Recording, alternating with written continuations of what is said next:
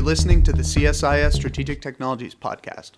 I'm Dan Paltiel, here with Will Carter, and today we're speaking with Admiral Paul Zukunft, Commandant of the U.S. Coast Guard, after the release of the Coast Guard's new cyber strategy just a few minutes ago here at CSIS. The new strategy outlines a plan to work with the private sector to manage cyber risk to critical infrastructure and boost the Coast Guard's own capabilities to defend networks and enable the Coast Guard's operations in cyberspace. Admiral, thanks for joining us. Thank you, Dan. We just had a great event where the Admiral introduced the new U.S. Coast Guard cyber strategy, and we've got a few follow-up questions for you. One of the key pieces of the strategy is that you've talked about viewing cyberspace as an operational domain, and you identify three key components within this domain. You talk about defending cyberspace, enabling operations, and protecting infrastructure.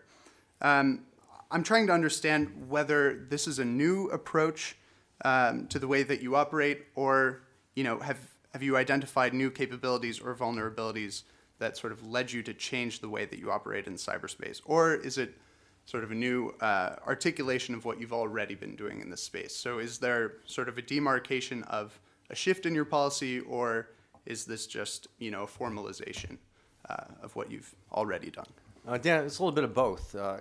A lot of the thoughtware that goes into this was really just passed by word of mouth.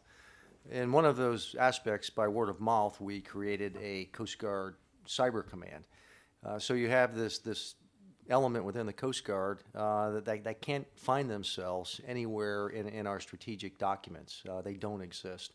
And so the first piece of it is, this is a critical capability that we need within our service in a domain that is ever evolving and that we become even more dependent upon for us to be able to be relevant, efficient, and effective in our ability to carry out operations. So it took much of that thoughtware, and now it is will stand the test of time.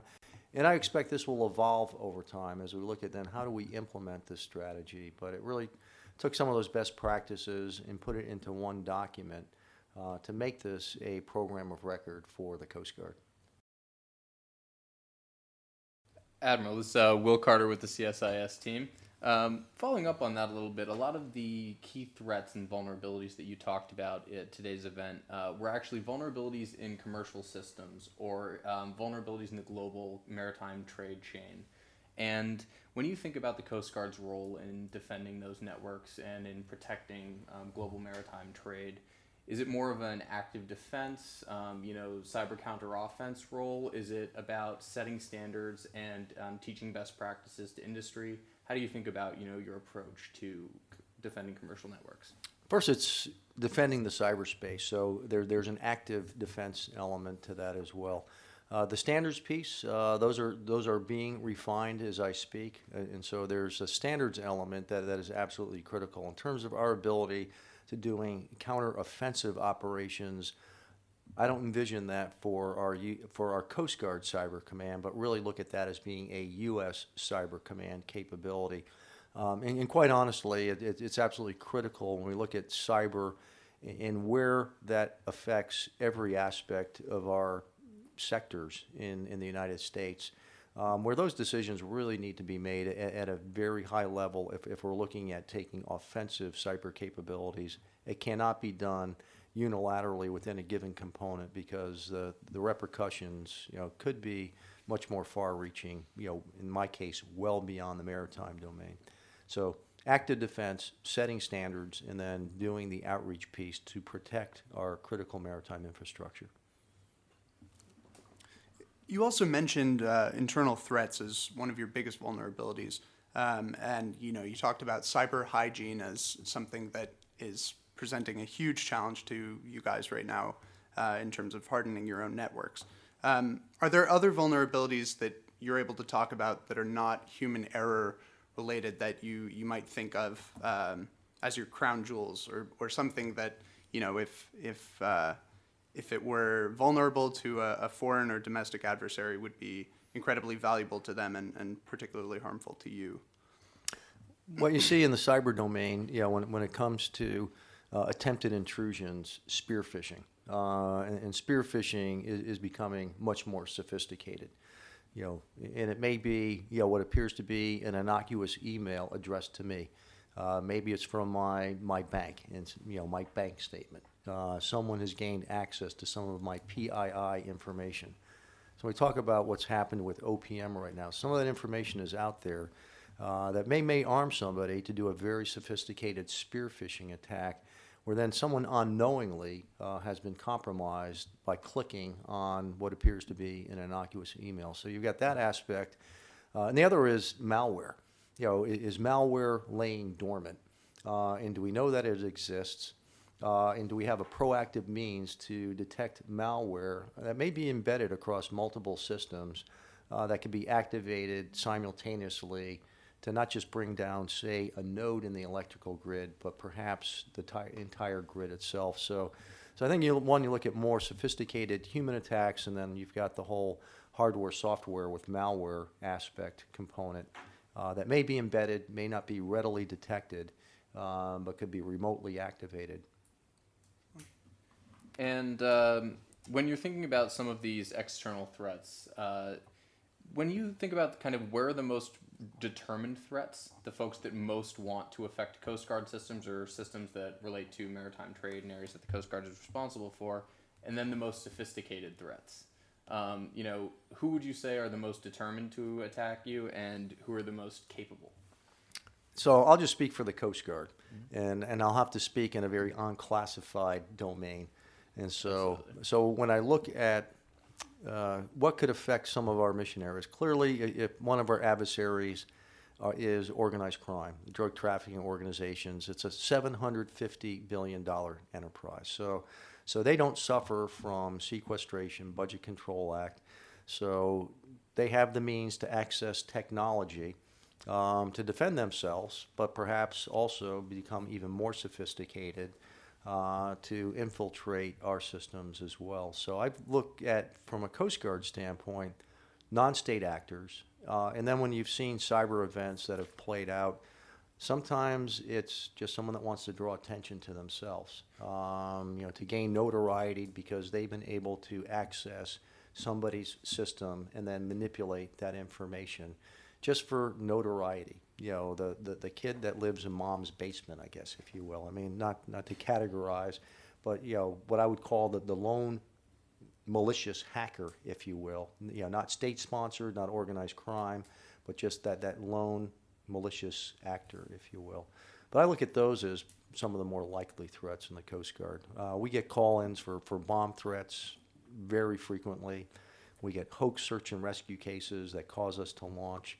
I just think this is the next domain where somebody, for whatever reason, wants to really see the Coast Guard get spooled up, knowing that we will react to a threat.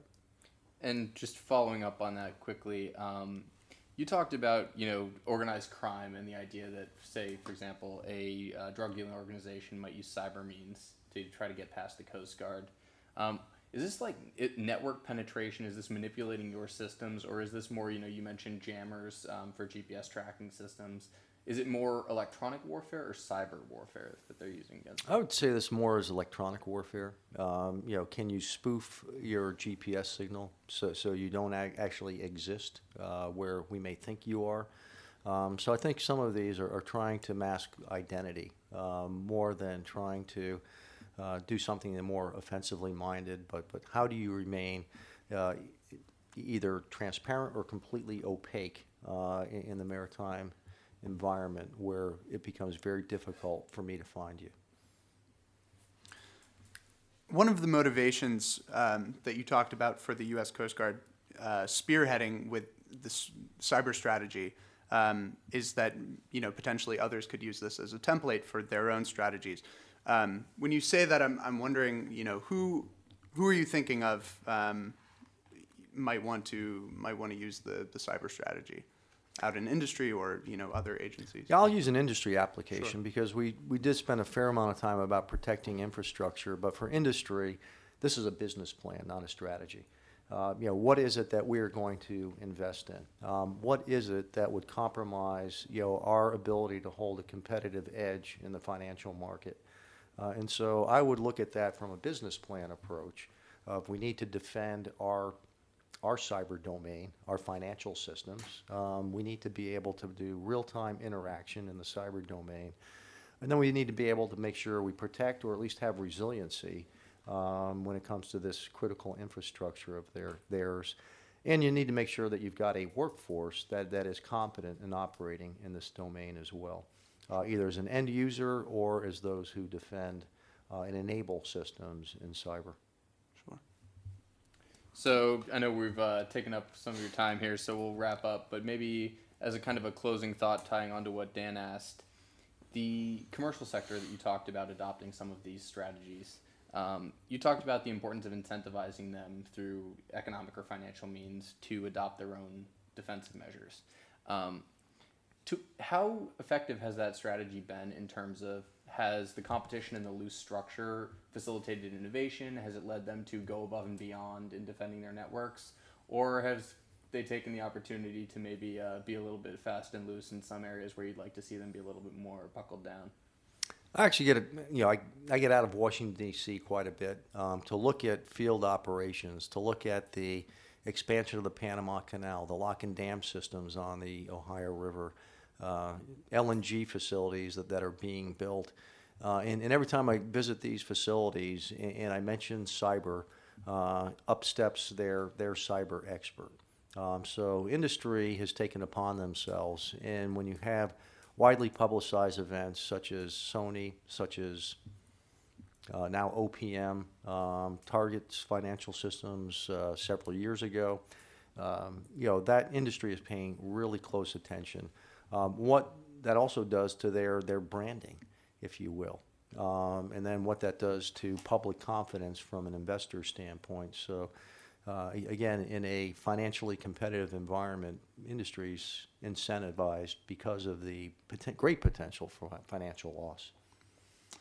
Admiral Zukunft, you're a busy man, so we won't take up any more of your time, but thanks so much for joining us. Really appreciate it. Okay, Dan, Will, thank you very much. Thank you. Okay, thanks.